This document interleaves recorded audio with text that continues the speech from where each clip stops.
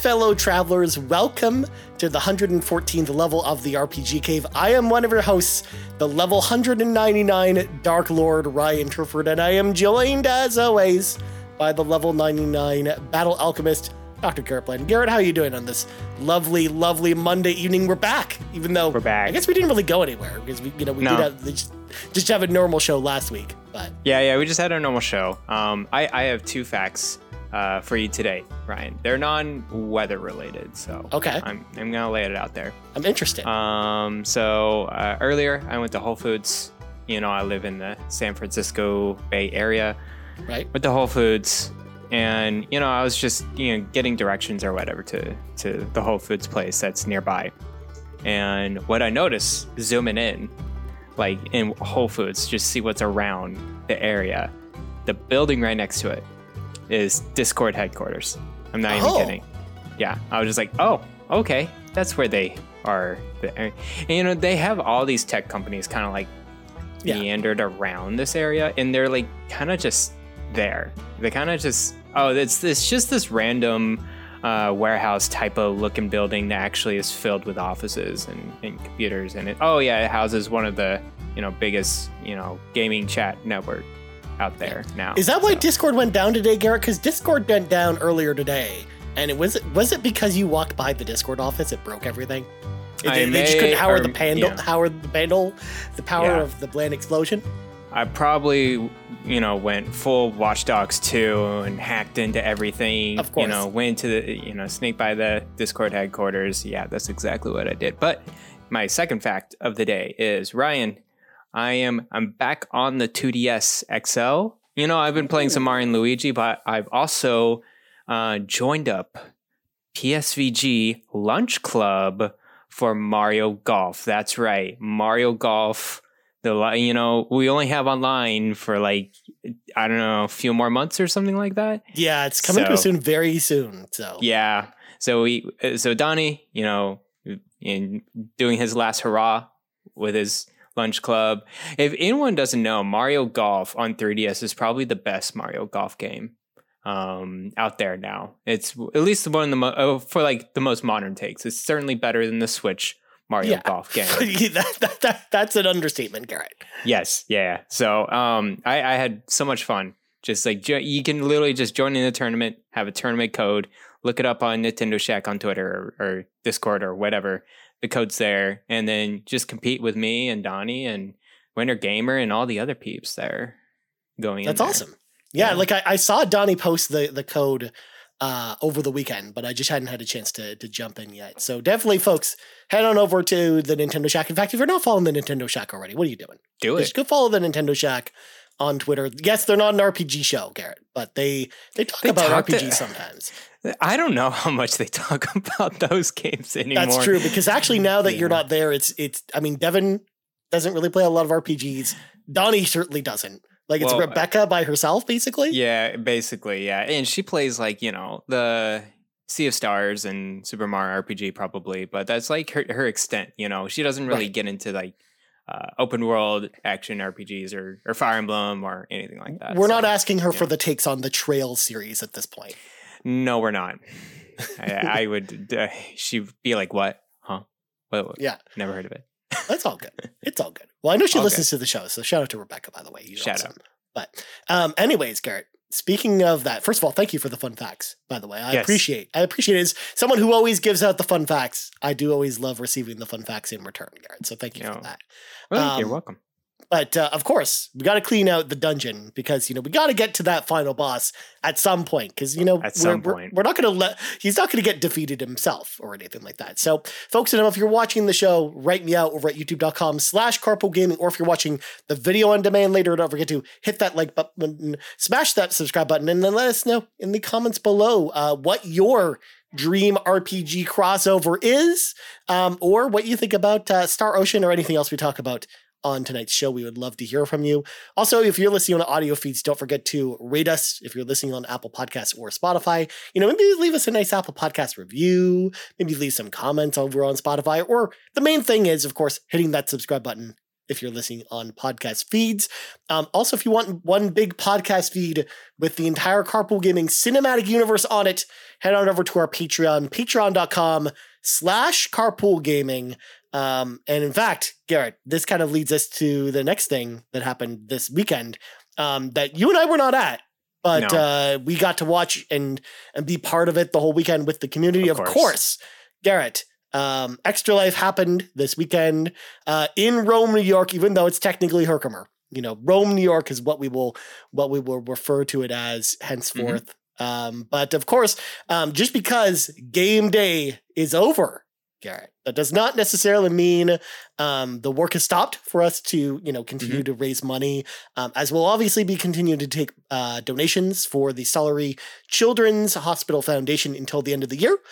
So if you haven't gotten your donation in and you want to get entered for the remaining prizes, because we do have some remaining prizes to be drawn, we've given away a lot of the main prizes here. We've already given away the keyboard. The Starfield controller that's behind me, we gave it away to Quagmire, Garrett. And nice. Quagmire is going to be here in Toronto on Saturday. So I'm actually going to be just giving him the controller on Saturday. So this will be the last time on the show. That's super cool.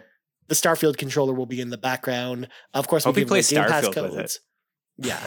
I mean, he doesn't even have an Xbox at this point. So. Oh, well, you can just keep it. It's okay. It's a very beautifully designed controller.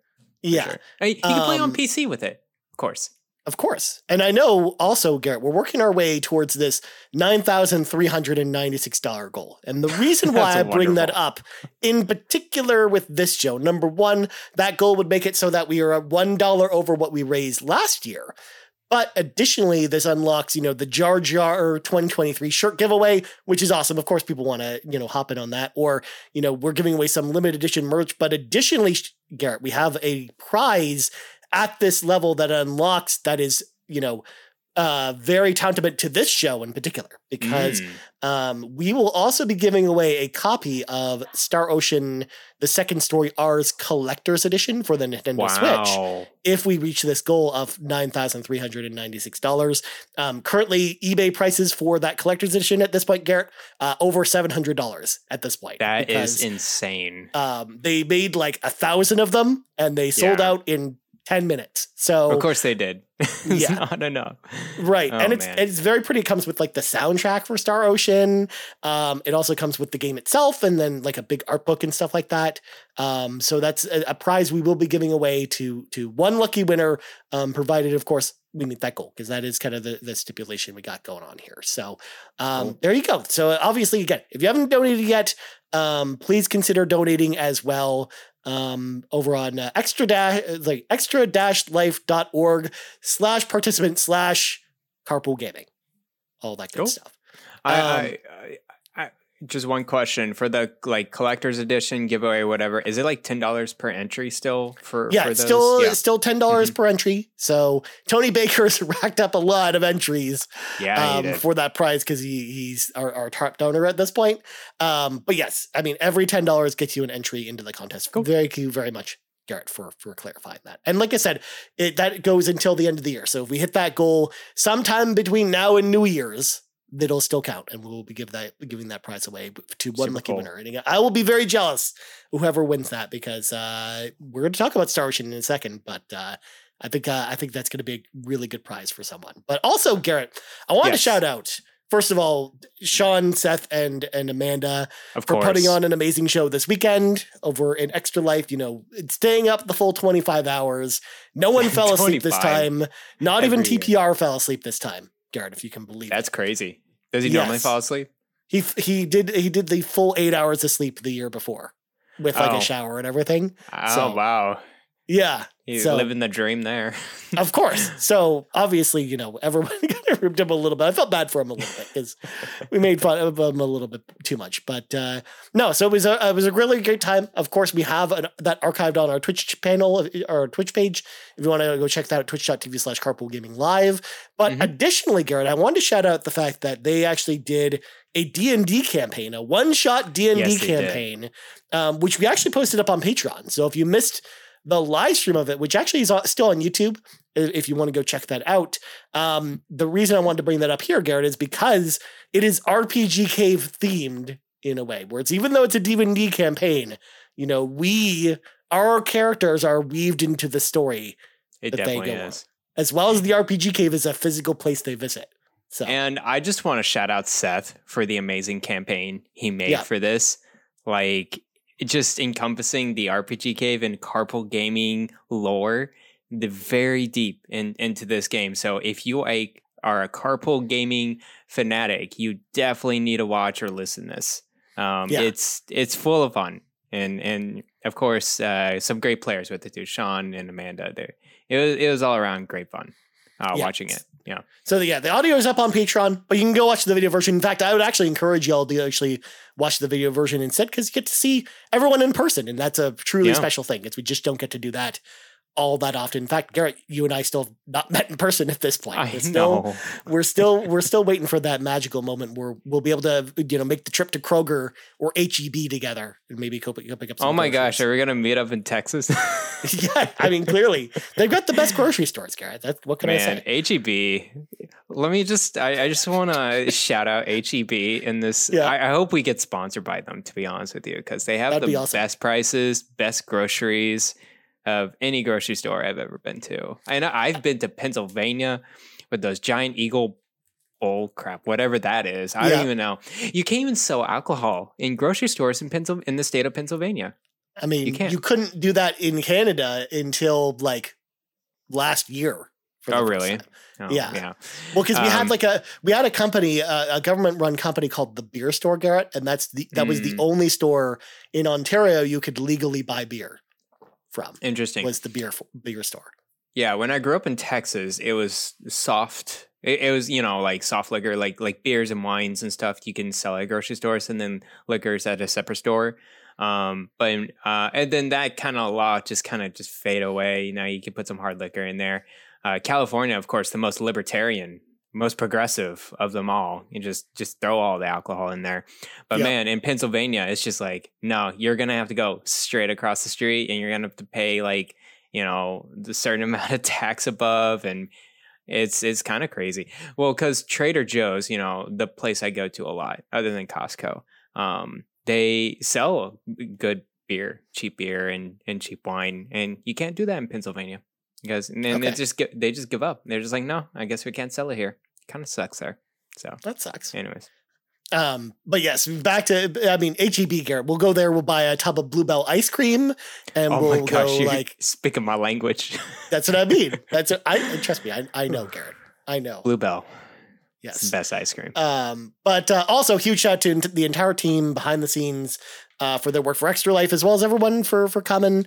Again, it was a great event, and hopefully, Garrett, hopefully next year, both of us can find a way to be there next year. Hopefully. That would be cool. Hopefully. That would be cool. We'll see. But there you go. That's all the things I wanted to shout out. So let's go on an RPG side quest, Garrett, because before we get into the main topic, originally this week, I had meant for this episode to be kind of like a review discussion for Star Ocean: The Second Story R. That didn't happen. I'm still planning on trying to do that for next week. So stay tuned for that. That's what I'm looking at.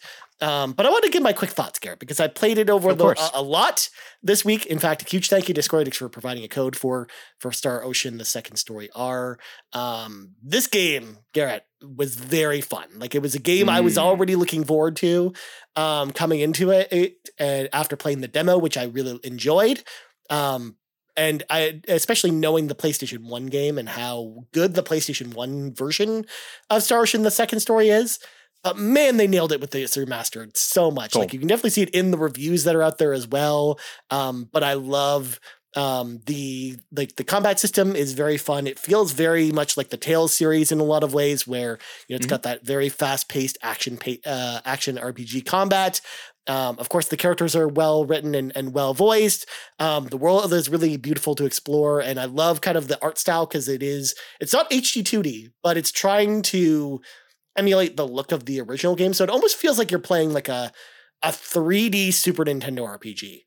In a lot of ways. Well, it's 3D assets in the background, and then it's 2D like pixel art for the characters. Like, literally, yeah. Exactly. Yeah. Like it again, it feels like like it really felt like playing like a very old role-playing game in all the best ways, like all the ways that I really enjoyed. Of course, it's got some great music and great visuals. So yeah, I highly recommend Star Ocean: The Second Story Arc for those that are on the fence. Definitely try the demo, because I think the demo will give you a good gauge as to whether or not you'll actually probably enjoy this game. But like, I could not put this game down, Garrett, from the time, I had access to it to the time I finished it. I was like, I had a million other games I could be playing, but all I was playing was this because I couldn't stop playing it. Like, that's how much I enjoyed it. So you gotta love, that type of, not obsession, but just like what you're really into it. Like once you get into a new game and you're just like, man, I can't stop thinking about it. I just want to, keep on going with it. And I'm glad you had such a good time. Especially this is slightly nostalgic for you too, because you played the original one, right, as well. And you're a big Star Ocean fan. I don't know if you knew this, Garrett, but you can actually enable the original soundtrack in this game as well if you don't like the arranged version. So you can have an even more nostalgic experience by using like the PS1 soundtrack, which actually still slaps. It's actually still a really good soundtrack, which is one of the reasons why they included it actually in the collector's edition, because you have the soundtracks for both the arranged versions and the classic versions in that collector's edition.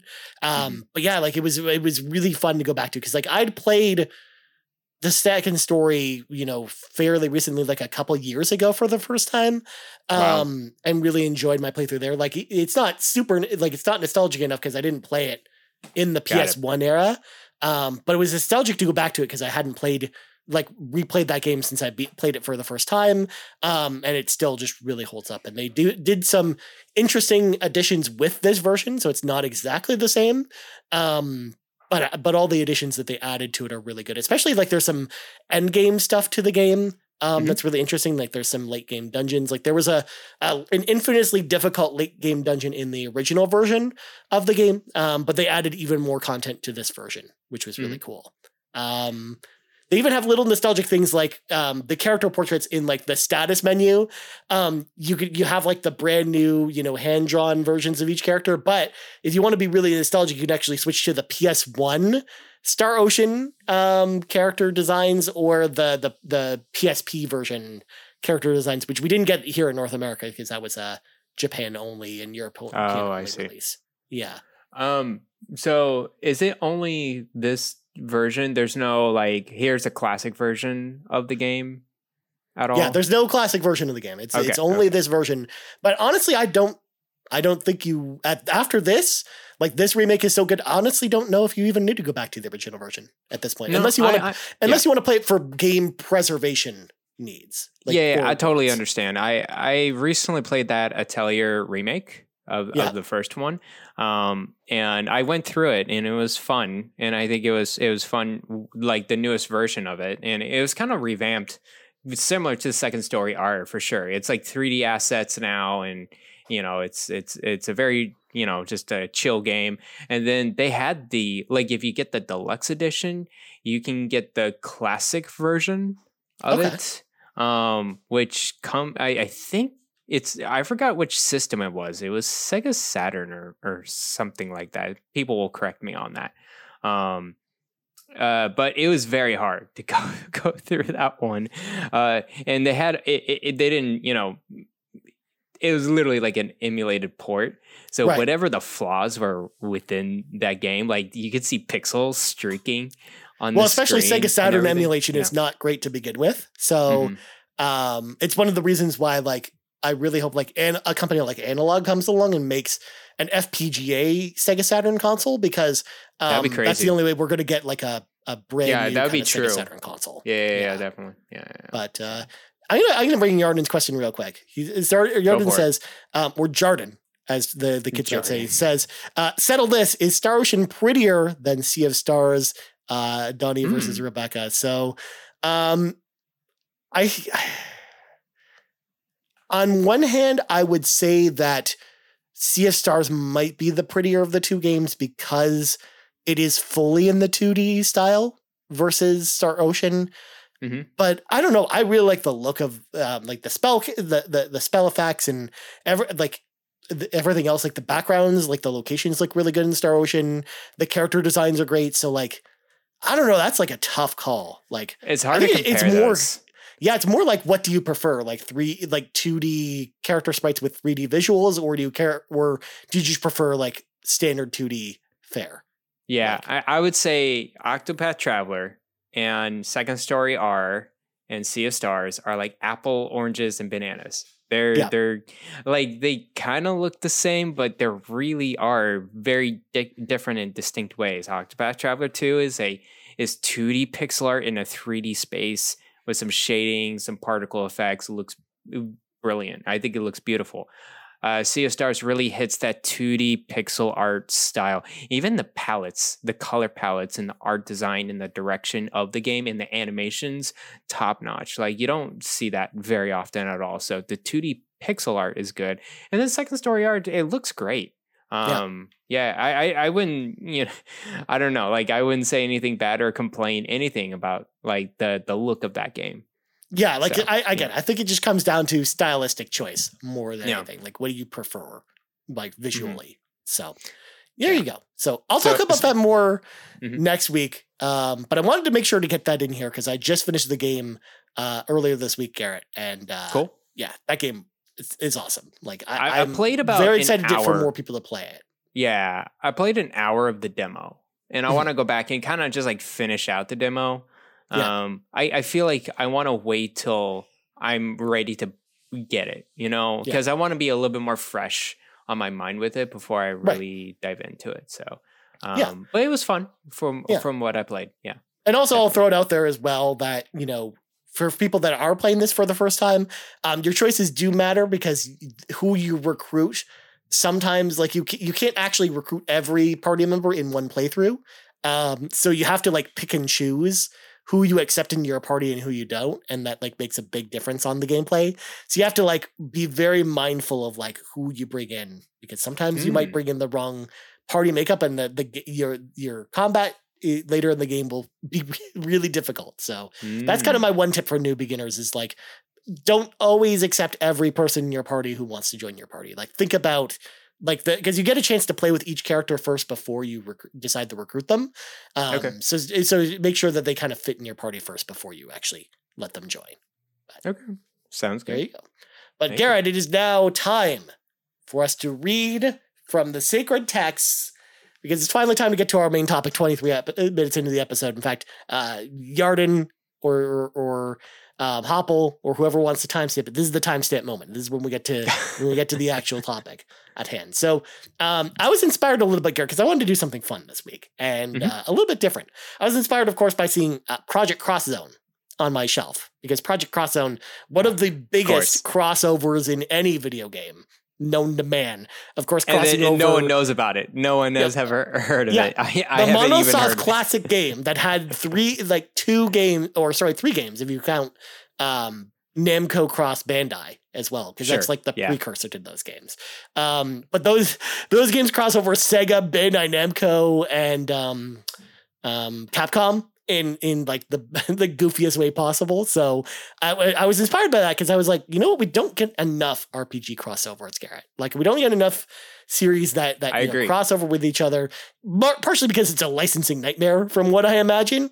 But like, I don't know, this is an idea that I would love to see more of. So we decided to each bring two like our own RPG crossover idea to the table, and we're going to talk about how these games would actually be developed, what they would actually look like, and all the pertinent information you need to know to the dev docs, Garrett. We want to create the dev docs so these get willed into existence. That's kind of the idea I wanted to come up with tonight. So we're going to have some fun. Cool. So Garrett, would you like me to go first, or would you like to go first with your pitch? I want to go first. How about that? Sure. Yeah. All right, because we'll do these one at a time, because we're going to go fairly in depth with it. Like, that's why we only brought one each, in case y'all are wondering. Although I have an honorable mention one that's like so easy to kind of put together that I didn't even bother because it was too easy. So sounds good. I also have like an honorable mention too, but we can go to that later. Yeah, all right, we'll talk about that later. So thank you for bringing this topic up. I think it was a really interesting project or thought process to do within my own head as well. What would I do if I hold the power of my favorite RPGs and just kind of morph them together? So here's the title of this game: Fire Emblem. Okay. The Wandering Alchemist and the Hidden Nation. Oh my God. It's Atelier Fire Emblem, because of course it is. Heck yeah. So we're going to cross over the awesome. And you know what? Before I really get into it, I find it very plausible this could happen.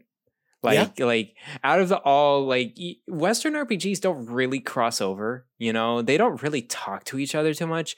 Yeah. I find if any crossover would happen, it's really Japanese developers, because they're really a tight knit community over there. And if you see like a Western one, it'd be like somehow Fallout and Elder Scrolls wound up, bound together in some way, or like Mass Effect in another similar franchise. But you're right, like Western RPGs, like just conceiving these is a little bit more difficult. So because I think you and I both brought Japanese role playing crossovers, because it's just easier to gem together, and honestly, there's just more of them. So it's just there's more of them, and like you know how these crossovers came to be, and it's like it doesn't make sense, but it makes sense completely at the same time, and the characters are talking to each other, just like Persona Q series. It's like, hey, we're just talking together now. We just jumped in portals and meet together, and it makes sense.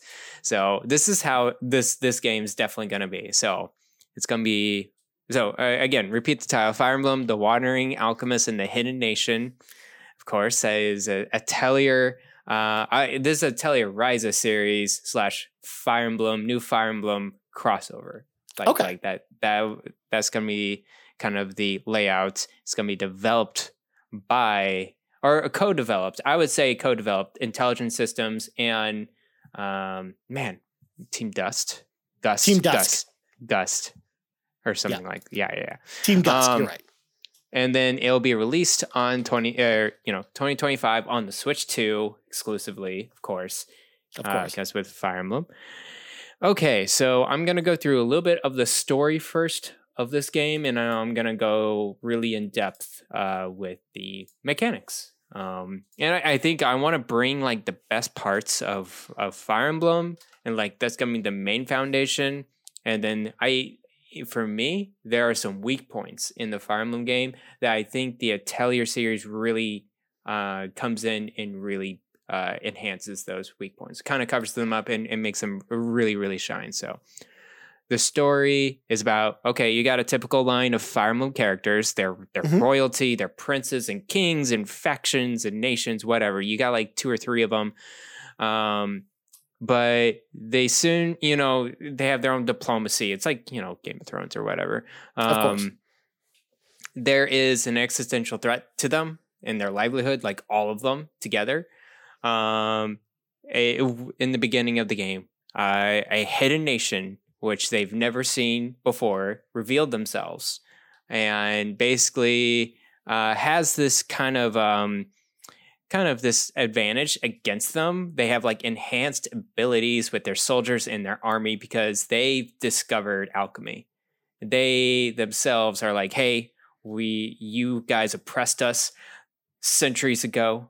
We are back and we're gonna now take over this world and give us the respect we deserve. So you got this hidden nation. They're coming in and they're attacking everyone, and they're just getting destroyed because alchemy is like really a man advantage over just regular soldiers in the Fire Emblem kind of lore or whatever. Because they just do swords and bows, and that's pretty much it. They got the main characters have some maybe magic abilities, maybe related to beasts, but that's pretty much it. They don't get really too much into the magic, too much into the enchantments or anything like that, So that's kind of like the biggest, like the first part of the story. You got a time jump, of course, because all great Fire Emblem games have a time jump. Because of course they do. You got to have children somehow. We may not have children on this one, but we can if we want. So all the current, Fire Emblem, nations or whatever are in complete disarray. Here comes in Ryza and her team. They kind of like, I don't know how to introduce them in. They must have gone through a portal or what. They explain themselves out. Okay. Maybe the nation that appears, the Alchemy Nation, maybe they live there. Like maybe that's part of it. Maybe they're on the journey and they happen to, get to this nation somehow, Garrett. And like, that's how they get wrapped into this adventure. Cause the Fire Emblem people just can't stand up to the alchemy soldiers. So they need to find locals to help them maybe rise up against them, kind of thing. Yeah, partially. Yeah. Well, anyways, they kind of meet up, Atelier Ryza and her team. Like it's a group of like 4 people there. And like, hey, we know alchemy, and so we'll try to help you out. And so then it's kind of really getting into the game. And so originally, of course, it's going to be still combat-wise Fire Emblem. It's going to be turn-based tactic like game. You have your Fire Emblem characters, and you go turn by turn. But now I want to kind of the battles I'm not going to modify too much. It's really the hub world, because I think the hub world it's fine in the recent one, Engage. I think it's like it doesn't do anything special. 3 Houses was a little bit better with like kind of like trying to figure out which students to like you want to bond with, and has a little bit more side activities. I still think Fire Emblem Fates has one of the better kind of like you build the buildings yourself. You kind of have like this little hub and you customize it the way you want, and then you can have like online multiplayer battles where like the enemies come and invade your castle and stuff. Exactly. So this is going to be like that. It's going to be more of, okay, now here's the resource management part of this game. You're going to go out into these battles, and then by the end of these battles, we're going to, you can walk throughout the world and gather materials. Very similar to how you do in Atelier games. You go out into the world and you gather materials, whether it be from a tree or from like the water or plants or whatever. You get all the different types of materials. You go back, and then Ryza has her own hut, her own little Atelier place where she can build potions and then like enchant weapons and armor. That's the other big weak point I think of Fire Emblem, is the equipment handling. It's just fine. It's not like you kind of fit in a weapon and that's pretty much it. And then you kind of have to stick with that weapon until it breaks, or maybe it not breaks and it'll take forever to go to the next upgrade. It's like, no. Each weapon and armor is going to be crafted by Ryza herself. It's going to be special. It's going to have its own class. The way you do the alchemy, and I don't know if folks, in Atelier games, you have to like kind of map out certain things within like a puzzle, I would say, or like a grid, to kind of make a weapon. And then if you chain it correctly, you can upgrade it. And then it goes to the next level, like the next grid. And that next grid can have full of attributes going on. You can have fire damage, or you can have like a defense buff or something like that. That's how I would really like in a system for Fire Emblem, is creating these weapons and armor that I personalized and I've made specifically for these characters. So okay. Yeah. But then like how many, because like I imagine you're going to have a lot of different soldiers. So like are these going to be crafted for each individual character or for like individual character classes, or like how's that all going to work, Garrett? Because I'm curious. Well, I mean, you're going to have your swords and spears and bows, and I think you're going to do it individually. Yeah. Okay. What Atelier does really well these days is there's kind of this automatic type of like crafting, where it's like if you need to make like a quick item or whatever, like once you've done it once, you can quickly just press a button and do it again if you have the materials. Right. So like it'll be streamlined as you kind of get into the systems a bit more. But yeah, I really fully anticipate armors and weapons. It's kind of individual. If you really need to hook up a weapon for someone, you can still get like kind of a base weapon type of deal without any enchantments. That's fine. I think you can have off to the side. So yeah. And then other than that, of course, you'll have base building. And I think that I don't want to like lean on that too much. It's going to be typical upgrades for all of your different types of functions and buildings. I don't want to get too crazy and detailed with that. It's mainly the hut, the Atelier hut. That's going to be the prime jewel of actually going through this game and actually beating the soldiers there in these battles. So yeah, that's kind of like the main kind of plot so far. So what do you think? Okay. I think that sounds pretty cool. Like, I like the ideas you have going on here. One of the reasons I wanted to avoid picking Fire Emblem for this particular exercise was because we already kind of have a Fire Emblem crossover with Tokyo Mirage Sessions. But I feel like you've separated it enough where it feels very different in feel, because Tokyo Mirage Sessions played much more like Shin Megami Tensei, whereas this plays much more like Fire Emblem. So I like where your head's at on this one, where you didn't go in the Atelier style, because then I think you'd be too close to something like Tokyo Mirage Sessions. So I like that you gave it like the Fire Emblem with the focus on this one, because you kind of have like when you come up with a crossover like this, you kind of have to pick one lane that the other one kind of conforms to a little bit, but you still bring unique elements from it. So I think you did a good job of like balancing this game, Garrett, and coming up with some really interesting ideas. Because you're right, like I think a lot of Fire Emblem's weak points are, the weapon customization, or even just the equipment system itself. Because honestly, I don't really love the weapon breaking all the time, and then just the weapons not really feeling special. Like you get weapons later in the game that have some kind of significance, but even then, like I don't know, man, they're just not. They're not special in the same way that they are in other role-playing games. When you get like the ultimate weapon in even something like Star Ocean, because that's fresh in my mind, like getting the ultimate weapons in Star Ocean for each character was super awesome. Like I loved going down that road. But even before then, like every character had their individual weapons associated with those characters, and each one had like a description and visual style of like what that's supposed to look like. So, which is again something that is very homogenous in Fire Emblem that you don't get a lot. So I think you're right to bring in something like Atelier that then fleshes that out a little bit more. Yeah, definitely. And then so I have a few extra things I want to throw out there. There's like kind of sprinklings on top of this game. So I'm just going to go through a few bullet points here. So I have a crafting based system. Also, the HUD can also make specific buff and debuff potions. I don't think it's very plain. It's very vanilla environment. You got antidotes and you got healing potions, and that's pretty much all you got. You really don't have too much in there. So I would like to have some speciality with those potions. And I think, I'm thinking this idea may not be so great, but just hear me out.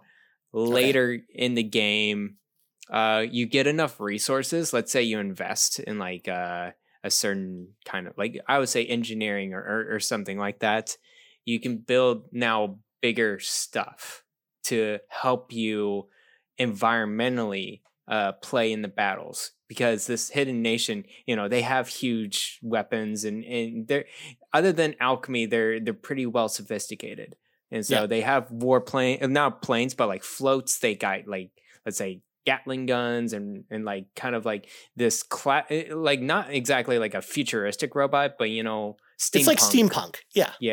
Yeah. So you can have enough resources to finally implement your own type of of those type of siege weapons. I would say they're siege weapons. They don't go very far. They don't like kind of like go anywhere throughout the map, but they do help you, and they help you fight against what's on the other side majorly. So that's another thing I wanted to add in there. Yeah. Now the siege weapons, you could even position them like the Fire Emblem bosses, where they have like multiple jewels of life that you have to like take down. Yeah. Like you could have a lot of fun with that, with the combat as well. Like build that in the combat in some way. And then of course Riza can be recruited as a Fire Emblem character. Okay. Be its own character, an alchemist, have its own special abilities and effects. I think that would be kind of cool. Have her, let her have her own side missions and her side story within the game. That would be cool to have, of course. And then I think, hold on. Also, oh yeah, and then Riza can also have, let's say, you're upgrading, weapons and armors and potions. You have like kind of this skill system where like, okay, you can do some base weapons and armors and potions, and then if you invest enough, you could be pretty special in one place. Like, okay, now I can do like third or gold level tier weapons. Kind of like a skill leveling system going on with Riza. Right. So, I think that's pretty much it, man. Nice. So then, question for you then, because you only mentioned that Riza's the only character. Is like that's the only character you'd bring over from Atelier. Like, you're having the cast be more like the Fire Emblem cast with her almost like an additional character. Yeah, and I think her team can be part of the story. There's like 3 other or 4 other characters that are within. Yeah, because you don't really have that many. Like, Atelier games just aren't ensemble games, so it makes sense that you wouldn't have like a ton of characters or anything. Yeah, I wouldn't flood the gates because I think Fire Emblem on its own and their characters are pretty special. There's some great relationships and great story writing. I don't want to mess with that. It's really just like, let's add in some of these characters from this other universe and kind of flare up the crafting base building mechanics of Fire Emblem. Yeah, that's what I would do. Mm-hmm. Dude, that sounds awesome. I would play that game. If they came out with it tomorrow, I'd be like, yes, please. Give me that game all day long because I love Fire Emblem. I'm not over the moon with the gameplay in Atelier, but like, fusing that world with Fire Emblem would get me way more into it, I think. So, I think so too. And also, Fire Emblem Engage, I forgot, there's some involvement of Team Gust with Fire Emblem Engage. Well, yeah, they did a lot of the visual design, like the character visual designs. design, yeah. Mm-hmm. Yeah, so that like relationship's already there, in a way. Yeah. That'd be cool. Because that's a lot of stuff you kind of have to think about when combining these franchises too. Like, because of course, it's good to add like a sense of like, could this realistically happen in a way? But, well, there you go, Garrett. Well, I'm glad you made a Fire Emblem game, Garrett, because we somehow made rival games. We didn't even talk about this ahead of time. We didn't talk about like what franchises or what style of RPGs we wanted, but it just so happens, Garrett, that we happen to make our like rival strategy role-playing games. So here's my crossover. Are you ready for this? This is like... I'm ready. Probably one of the most Ryan Turford things in the entire world. Has nothing to do with Parasite Eve, by the way. That's a first. It's something everyone was probably expecting. but also, like, what RPG franchise really does Parasite Eve really cross over? It'd be better to just wait for Persona 3. It'd just be better to wait for Resident Evil to finally dip their toes into RPGs to cross it over there. But, probably. Garrett, here is the title for my RPG pitch. And of course, I mentioned to Garrett before we started the show, I have a 2.5-page dissertation design document planned for this particular game because I thought a lot about this one. The title is Tales of the Shining Force. Tales of the Shining Force. So the Tales series crossing over with the Shining Force series. And I know the Shining Force series is not around currently. They don't currently have a new game other than the mobile for Shining Force game, which I haven't played because it's Japan only at this point. But I feel like this would be the way we get Shining Force back, Garrett, is they do a crossover like this with a very popular franchise with a studio that Sega has worked with before. Because, you had Shining Force characters and Tales characters in Project Cross Zone. So there is a little bit of an established motif here. So there is...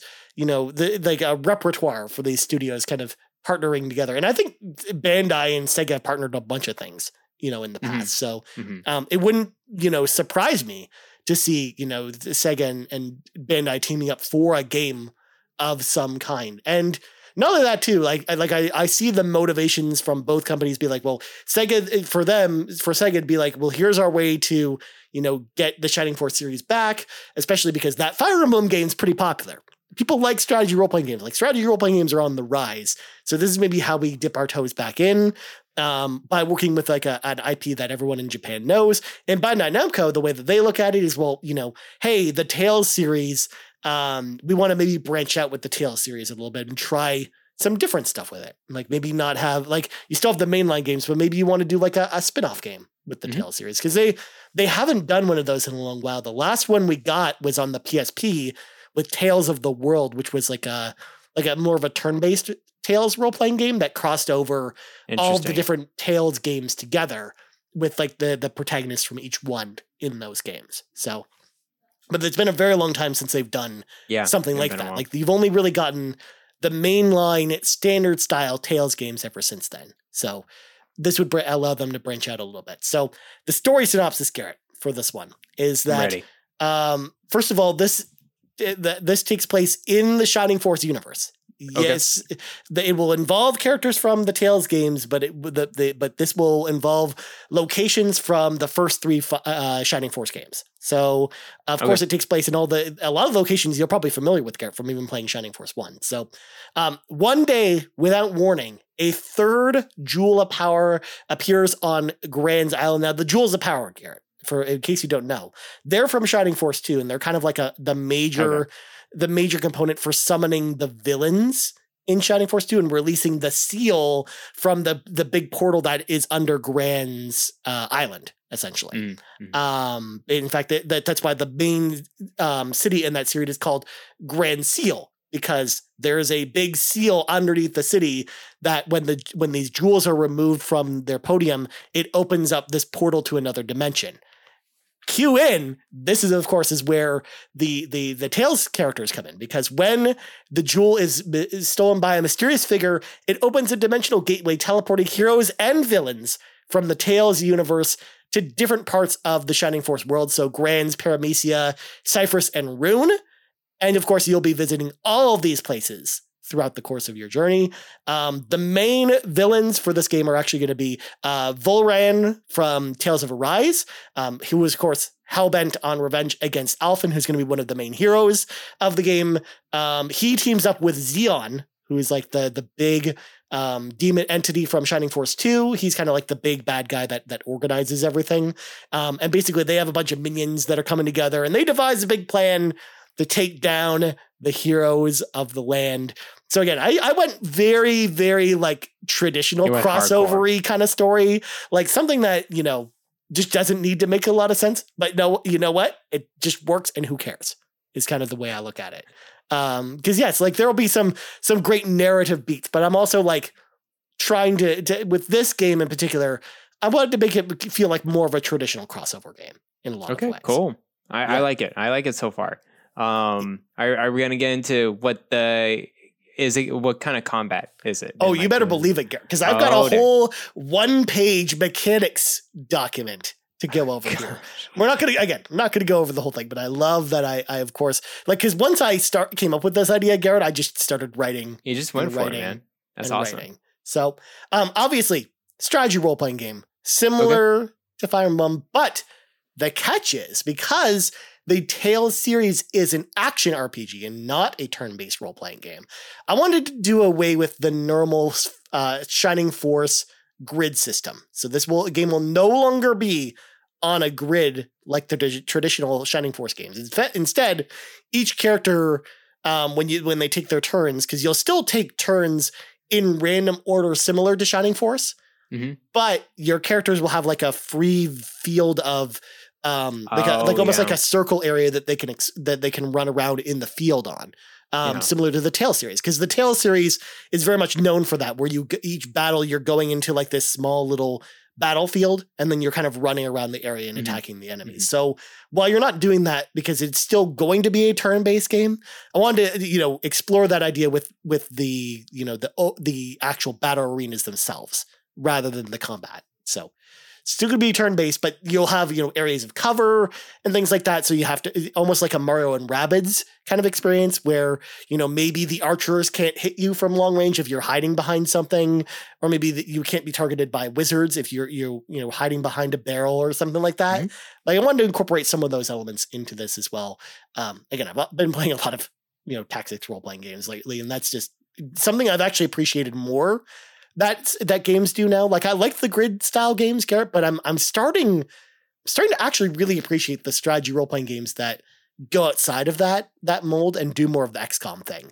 So that's something I wanted to inject into this a little bit and kind of modernize it over doing like a classic strategy role playing game. Cool.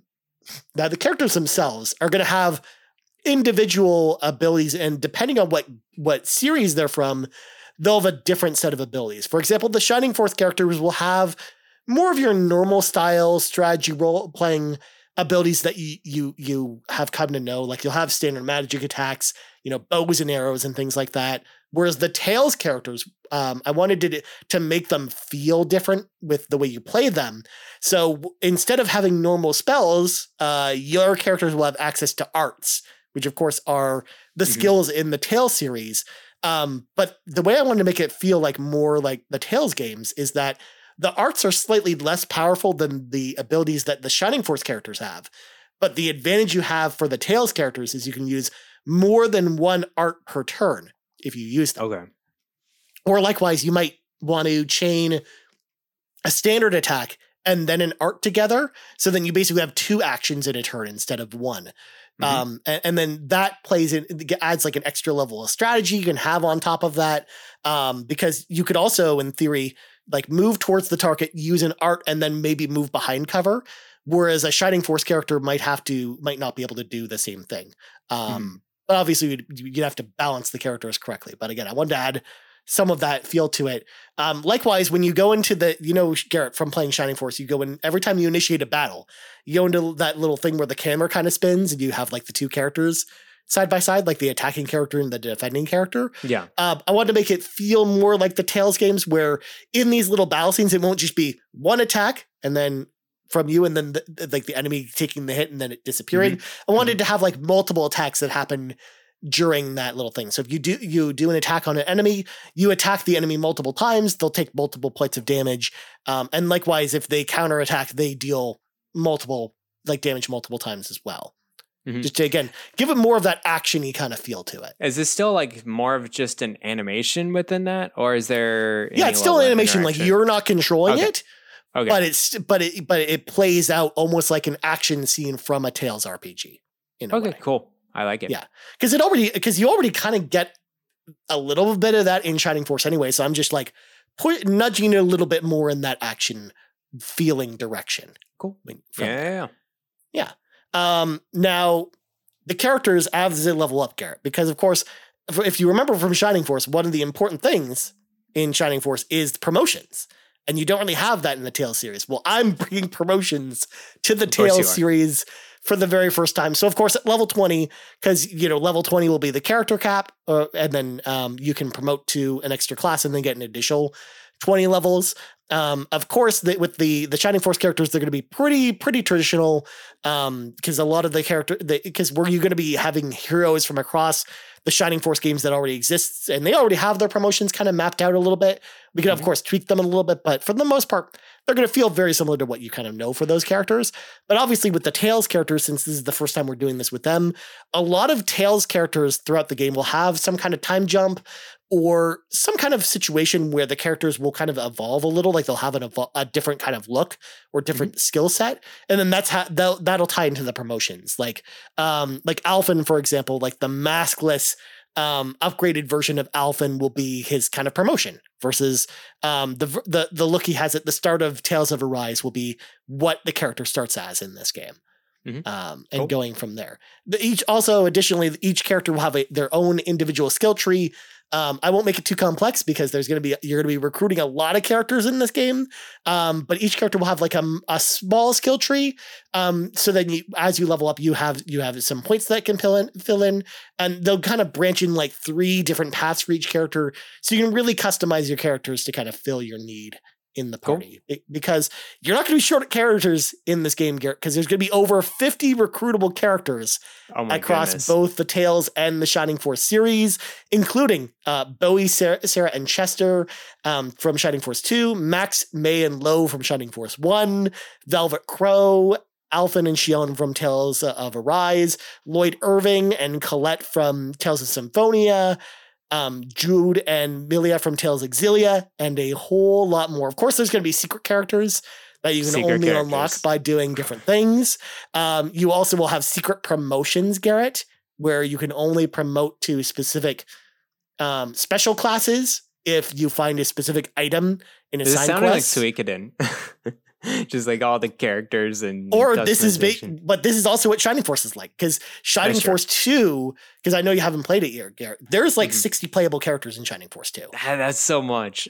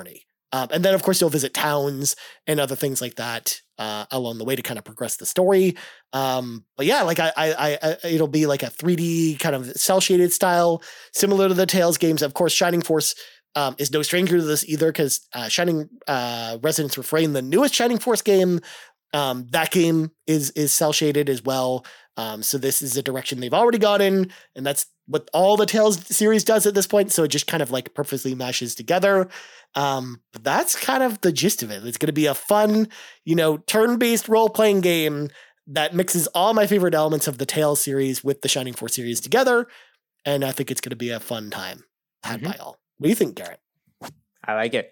And applause for me on the other end. There's a lot to unpack there. I would like to play this game, but I feel like I need to know, so much of the Tales series and the Shining Force series, just because it's a crossover and there's just so many characters from all of these games. True. But just the service level or whatever, I would be totally in for this. Like, because I would totally play this type of game, just this kind of turn-based game that has some 3D action elements into there and some action animations, and then going and exploring this world, and it's like a new story or whatever. I'm interested in the free, like no grid, type of combat, because they're few and far between. Like there's some good ones out there. There's some okay ones out there. But yeah, I'm interested how it would play out in this like type of I game. would imagine the game that it's most similar to, the one that I imagine my mind's palace, Garrett, as you will. That's a Alan Wake 2 reference, by the way.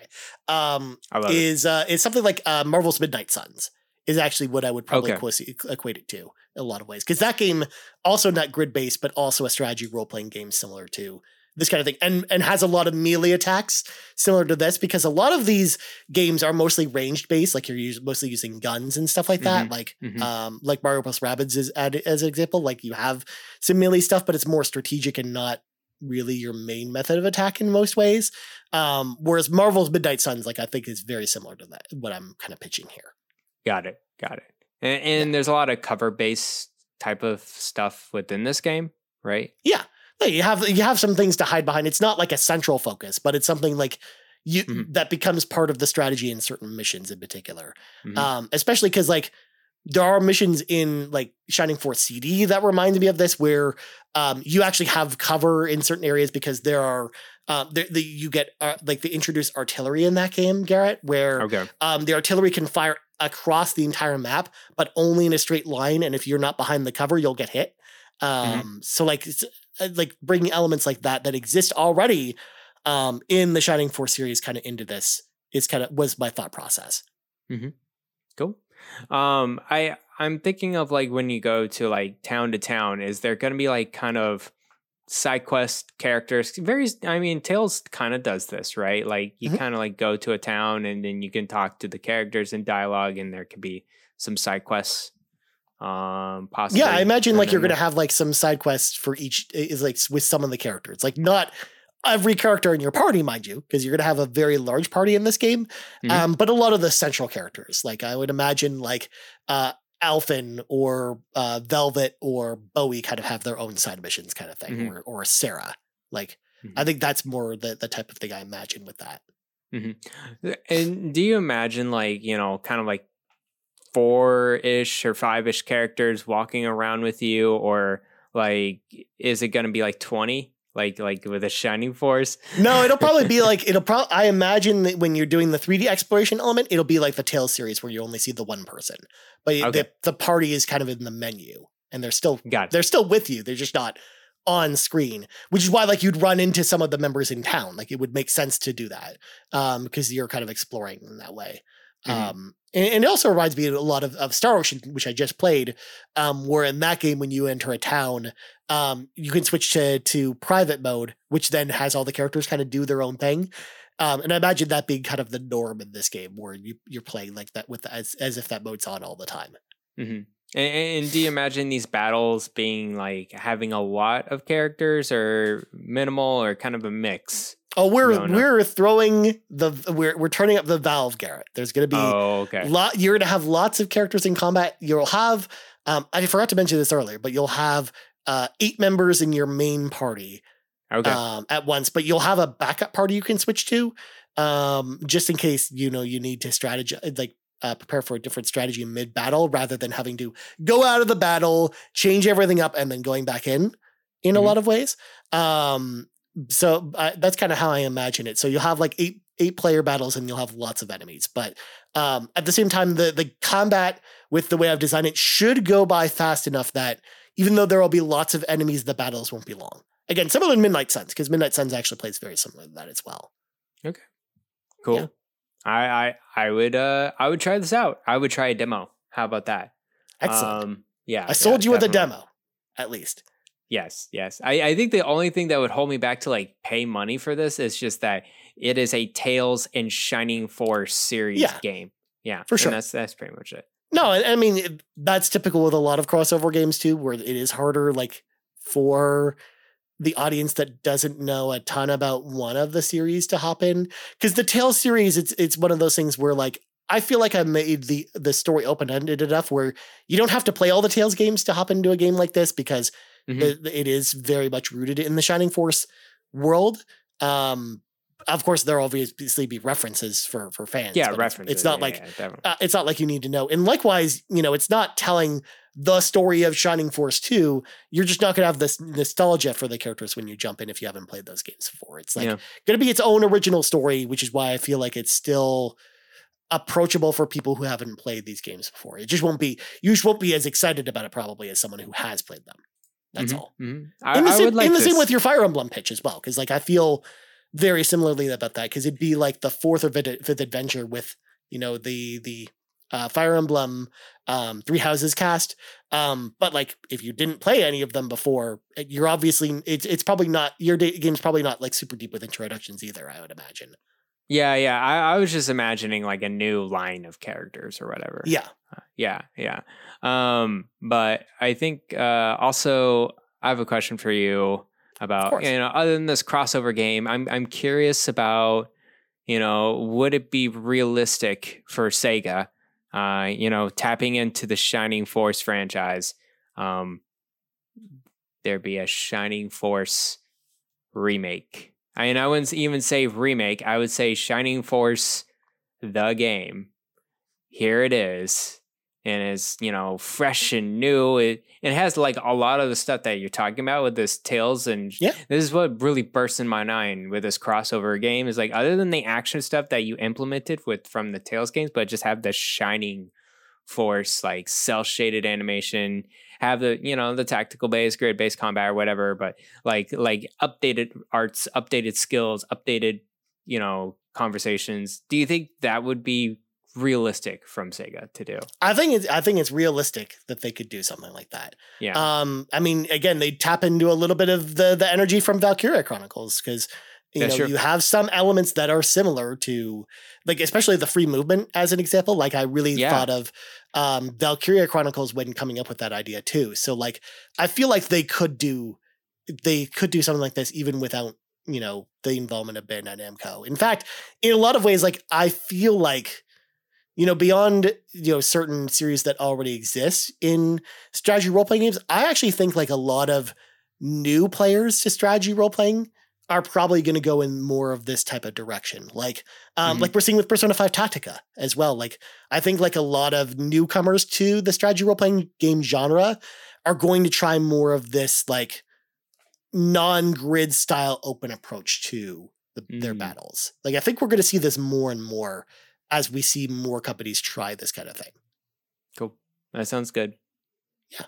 I think the one thing I'm a little weird about I'm still a little lukewarm about free movement, and I think the only thing about that is the way Valkyria Chronicles does it. I initially, the way Valkyria Chronicles does is that once you move, you're running a gauge. And that gauge, it doesn't matter where you've run to, you're running out of that gauge, wherever you move to. It's not like a fixed area around. It's like, sometimes you're just stuck in the open. Yeah, you're just stuck in the open. And so you're just like, crap, I have to figure this out, or this character's screwed. And then there's the other side where it's, what's that one vampire goth game? Oh, Vampire the Masquerade? No. It's the Japanese role-playing game that Kevin really liked, and we were both very lukewarm about it. Oh, Monarch, that's it. Yeah. So that old one, chestnut. Yeah, that's what screams to me too, because that's free movement too, but it's a fixed circle, so you kind of can cheese your way, like kind of like moving behind cover and then kind of like crevicing between two objects or something like that. So anyways, and I imagine it being, like I said, with something like this, I imagine it being more that style, because again, I think that's kind of starting to become the new hotness at this point, Garrett, where like a lot of people are going towards that. And also I think it resonates more with people than the grid style combat, if I'm being honest, especially people that are newer to the genre. So we have to concede a little bit to new people, Garrett. I wonder if the new Fire Emblem game will be like that without a grid. I think they're going to try one at some point. I don't know if the next mainline game will be that, but I could see them doing like a spin-off or some other. I think they'll try a Fire Emblem game that's like that in the next 5 years. Yeah, I could see that too. Because when I even see it in Three Houses, I was like, wow, it's grid. That's kind of interesting. It's like, kids, you see the art style and you see the 3D, and it's just like, wow, that looks, kind of super free roam range. It's like, no, you're still a grid. I'm like, that's interesting to see. So because I feel like Genealogy of the Holy War, when you get that remake, that's grid. That'll just be standard grid based. But I could see like the next game they do after that being free form, or even the game after that one. But I think this is a direction that more and more strategy role playing games are kind of moving towards at this point. I wouldn't be surprised if NIS does this with the Disgaea games at some point too. Yeah, that's true. I think Disgaea really holds on to like the different combos and grid based like kind of systems going on, but I could see it too. Yeah. Well, Garrett, first of all, thank you so much for coming up with this amazing. I love it, Pritch. I love your idea, and I'm glad you liked mine. I'm glad we came up with two good games that people should go play. Yes, but they're definitely rivals, because you've got Nintendo on your end, and I've got Sega on my end. We're once again back in 1994 with the console wars all over again, Garrett. Please be excited. But before we go, what Sega does and what Nintendo don't. That's the motto. No. It's what Sega does, Nintendo don't, Garrett. We don't like Nintendo. We like Sega. Sega's better. Oh, wait, is it the other way around? It's the other way around, because that's a Sega slogan. I'm dumb. There you go.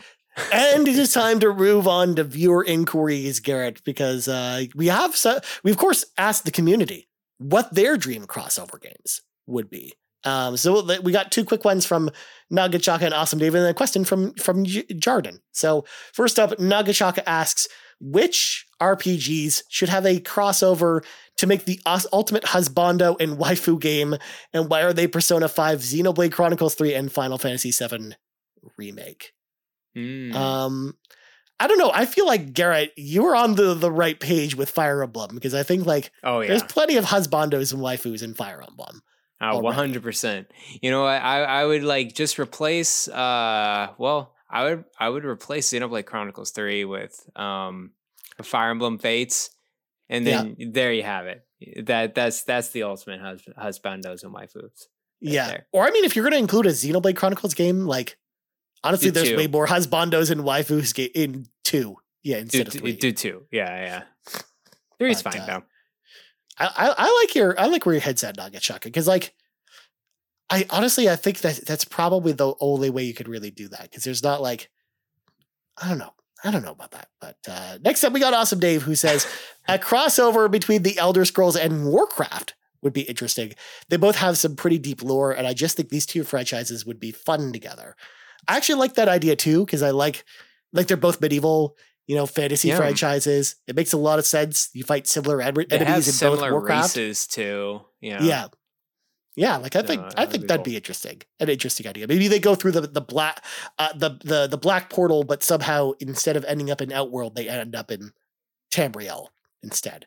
That would be cool. And then you can do a Warcraft type of game with the Elder Scrolls universe. I would definitely try that out. Oh my gosh. 100%. Oh, speaking of, before we go to Yarden's question, Garrett, you said you had an honorable mention. We forgot to mention those. We'll just talk about them very quickly. Yeah. So here's my very quick honorable mention. I did Elder Scrolls Cross Elden Ring.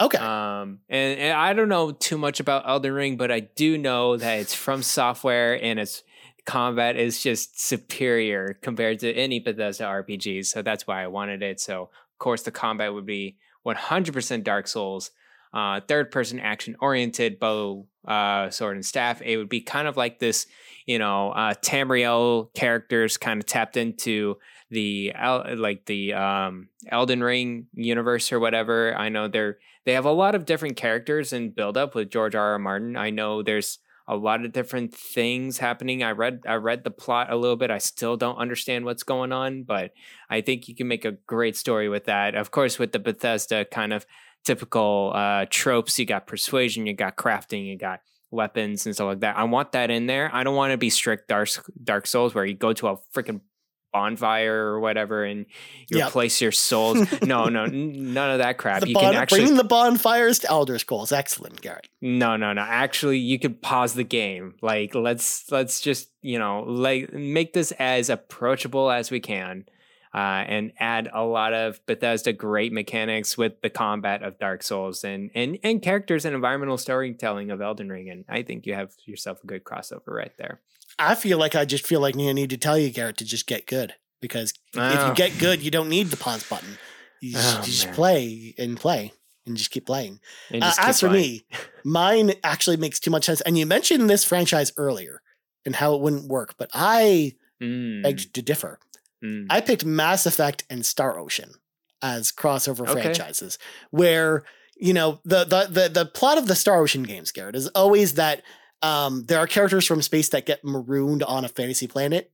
So instead of having characters from space in the Star Ocean franchise getting marooned on an alien planet, it's the crew of the Normandy that get marooned on this alien fantasy planet. And, Shepard and his, plucky gang of characters, of course, are spread out across the planet. You eventually meet up with them. You start with Shepard, and of course, you go to a local village and you meet up with some local inhabitants, and you team up with elf-like characters and dwarf-like characters and weird lizard men and people with this weird pointy thing that they're immortal beings who work at the circus, and you go and rescue the universe from the Reapers, I guess. So that was my other one, was actually Mass Effect and Star Ocean, because they're both sci-fi franchises, and it just makes it too much sense. I was like, this is too easy. I didn't want to write this one. That's why I didn't do the fully fleshed out version.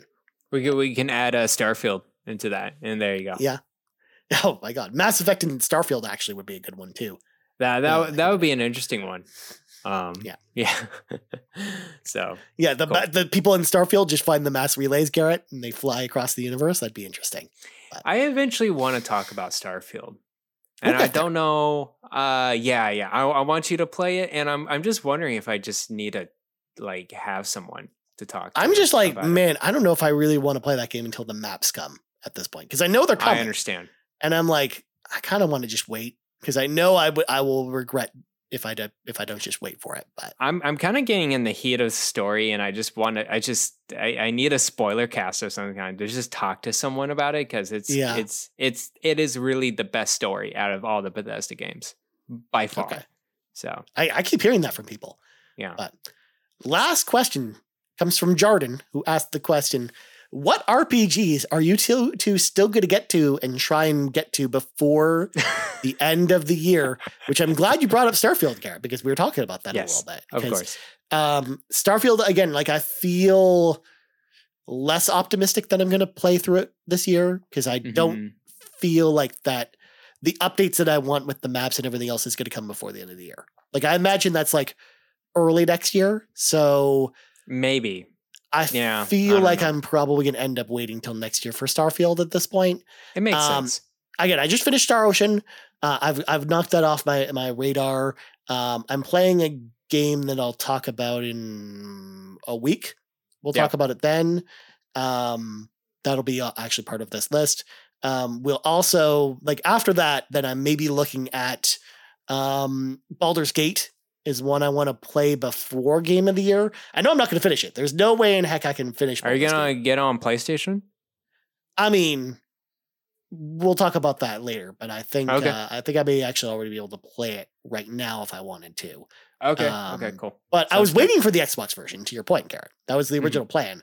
But now I may be able to play earlier if I want to. So I kind of want to play it before the Game of the Year talk, because even if I don't finish it, I want to at least know. I want to know what all these people are talking about with Baldur's Gate. People are saying this is Game of the Year, and it's like, oh gosh. Well, that's because they haven't seen the gospel of Alan Wake 2 yet, Garrett. That's true.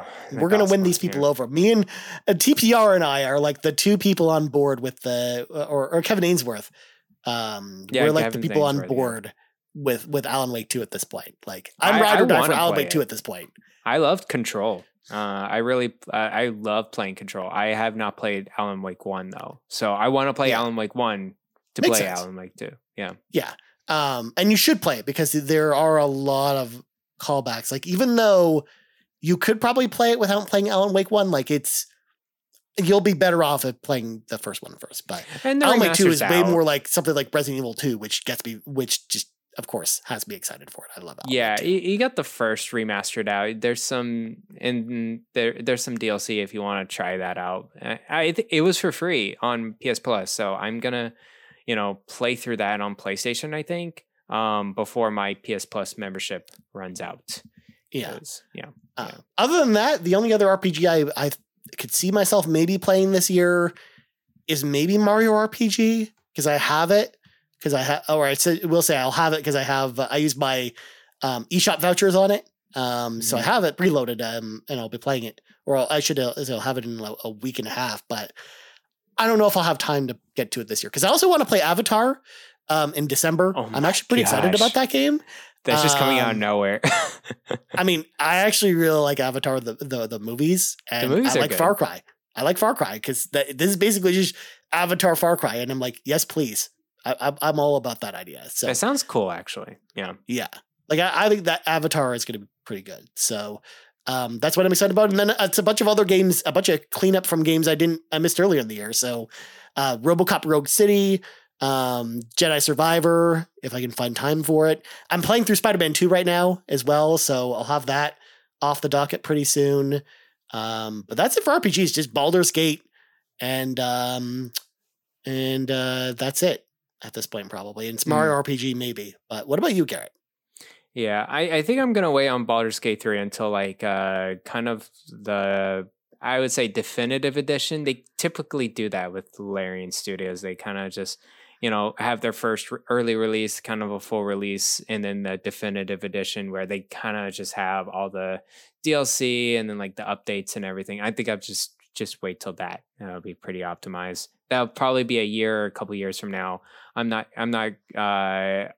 know. I'm just not really motivated to jump on it as compared to others. For me, it's it's funny. I really want to finish, and I've gotten so close. I'm very, very close. Octopath Traveler 2. Yeah, I'm like 70 hours in. I'm like halfway through the last chapter of these characters. I know there's like a few things after that, but I'm getting pretty close to the end. I want to go back and finish it before the end of the year. Of course, November 16th and November 17th, I just tweeted out about this Persona 5 Tactica and Super Mario RPG. Which one am I going to choose? It's a mystery. Who knows? It's probably Persona 5 Tactica, but that's besides the point. I think I'm also very excited for Mario RPG though, because I played Sea of Stars and I've really enjoyed the interaction of that, and it kind of and our Mario and Luigi talk kind of like, I was like, hey, let me kind of revisit the Mario and Luigi franchise on the 3DS, and I think they're fun. I think they're fun games to be had there. And I'm sure the Super Mario RPG is like kind of like the top notch, it's like the golden game of and where the inspiration came from. So I definitely want to play that. I don't think I'll finish it before the end of the year, but that's what's on the docket. Other than that, man, like I don't know. Valkyria Chronicles, I'll definitely finish it out. Yeah. I'm in chapter 10 right now, in middle of it, and so it's getting good. I'm a Starfield. Of course, I don't think I may finish the story, but I definitely won't finish the game. That'll be a while. I think I want to at least do a New Game Plus of it and kind of go through it again, because I hear the New Game Plus is kind of crazy. And there's just so many systems to be had in there. Ah, gosh, I love it. From the base building, the ship combat in general, that's just 3 games right there. Yeah. So yeah, Starfield is like a big one. I've been dabbling in Liza P a little bit. I want to play a little bit more and get warmed up to it. I really want to make a goal to like really like finish a Soulsborne game, whatever that is, like a Dark Souls or I tried Bloodborne. I kind of fell off of it, and I think it's just the convenience of PlayStation, and like I don't have the PlayStation really in my room, or I really need like a handheld thing. So Liza P would be good. A Dark Souls remaster would be good, or an Elden Ring. So I think one of those 3, I think I'll go through. Although good luck trying to beat Elden Ring anytime soon, because that's like 100-hour game. Yeah, I'm not gonna. That's why I said Liza P is probably the one, because it's like a 30-hour-ish experience, and I hear it's really good.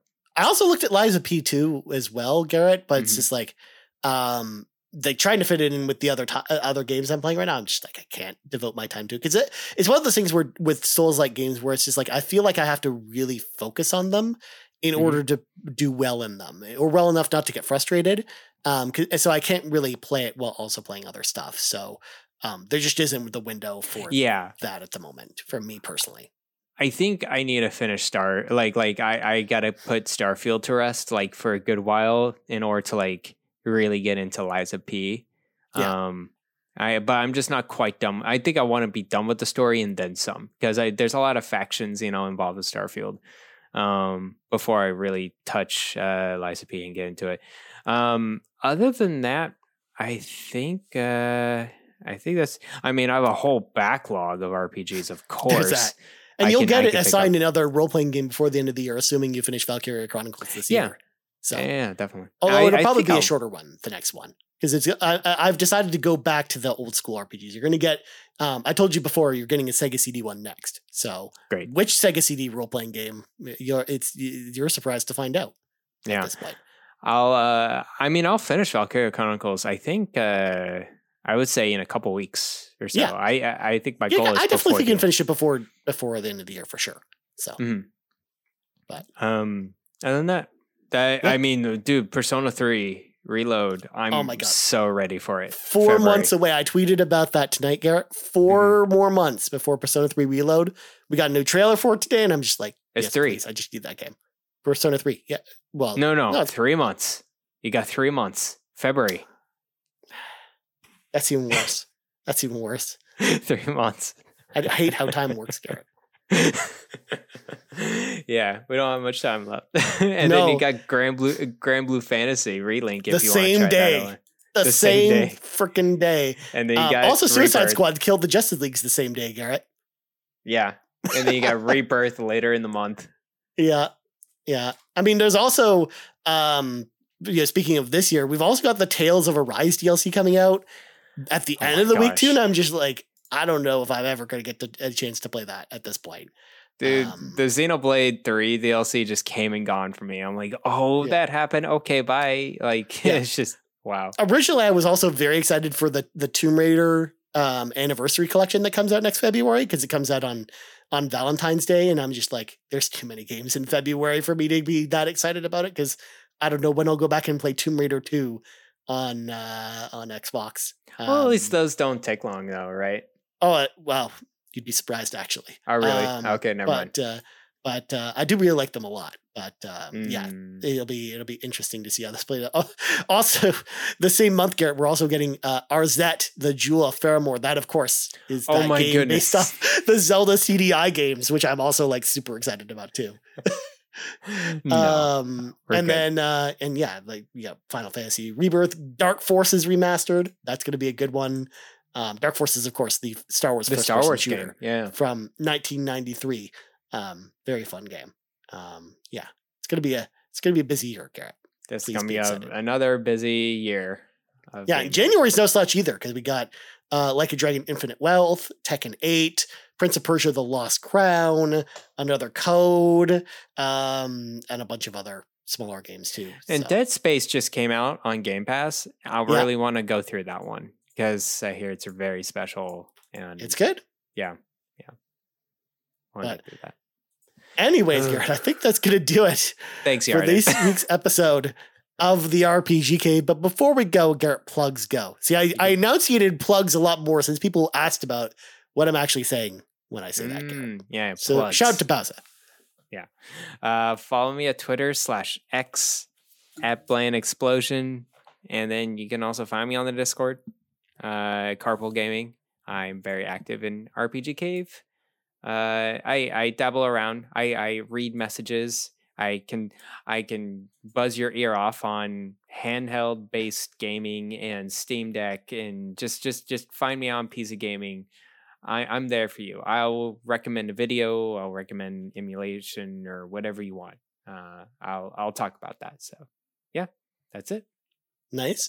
As for me, you can find me on the old Twitter at Ryan Turfer, and you also find us on Twitter at Carpool Gaming, right here, youtube.com/Carpool Gaming, and of course, podcast services around the globe. So for Garrett Bland, I'm Ryan Turfer. This has been the 114th level of the RPG Cave, and we're out.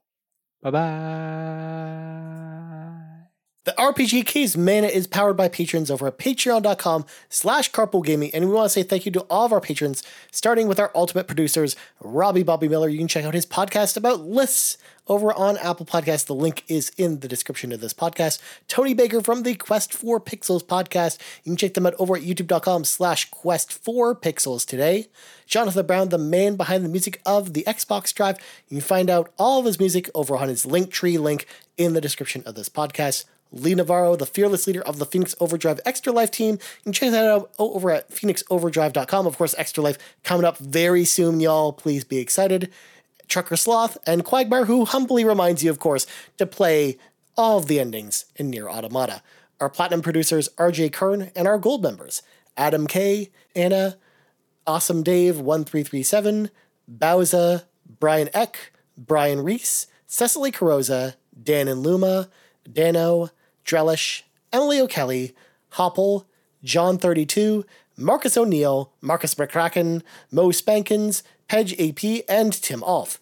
Thank you all for all of your support, and if you want to hop into the car with us, head over to patreon.com/Carpool Gaming, choose the tier that's right for you. We got all kinds of cool stuff like the Pants Patreon Podcast for Patrons podcast. It could be anything, and a whole lot more.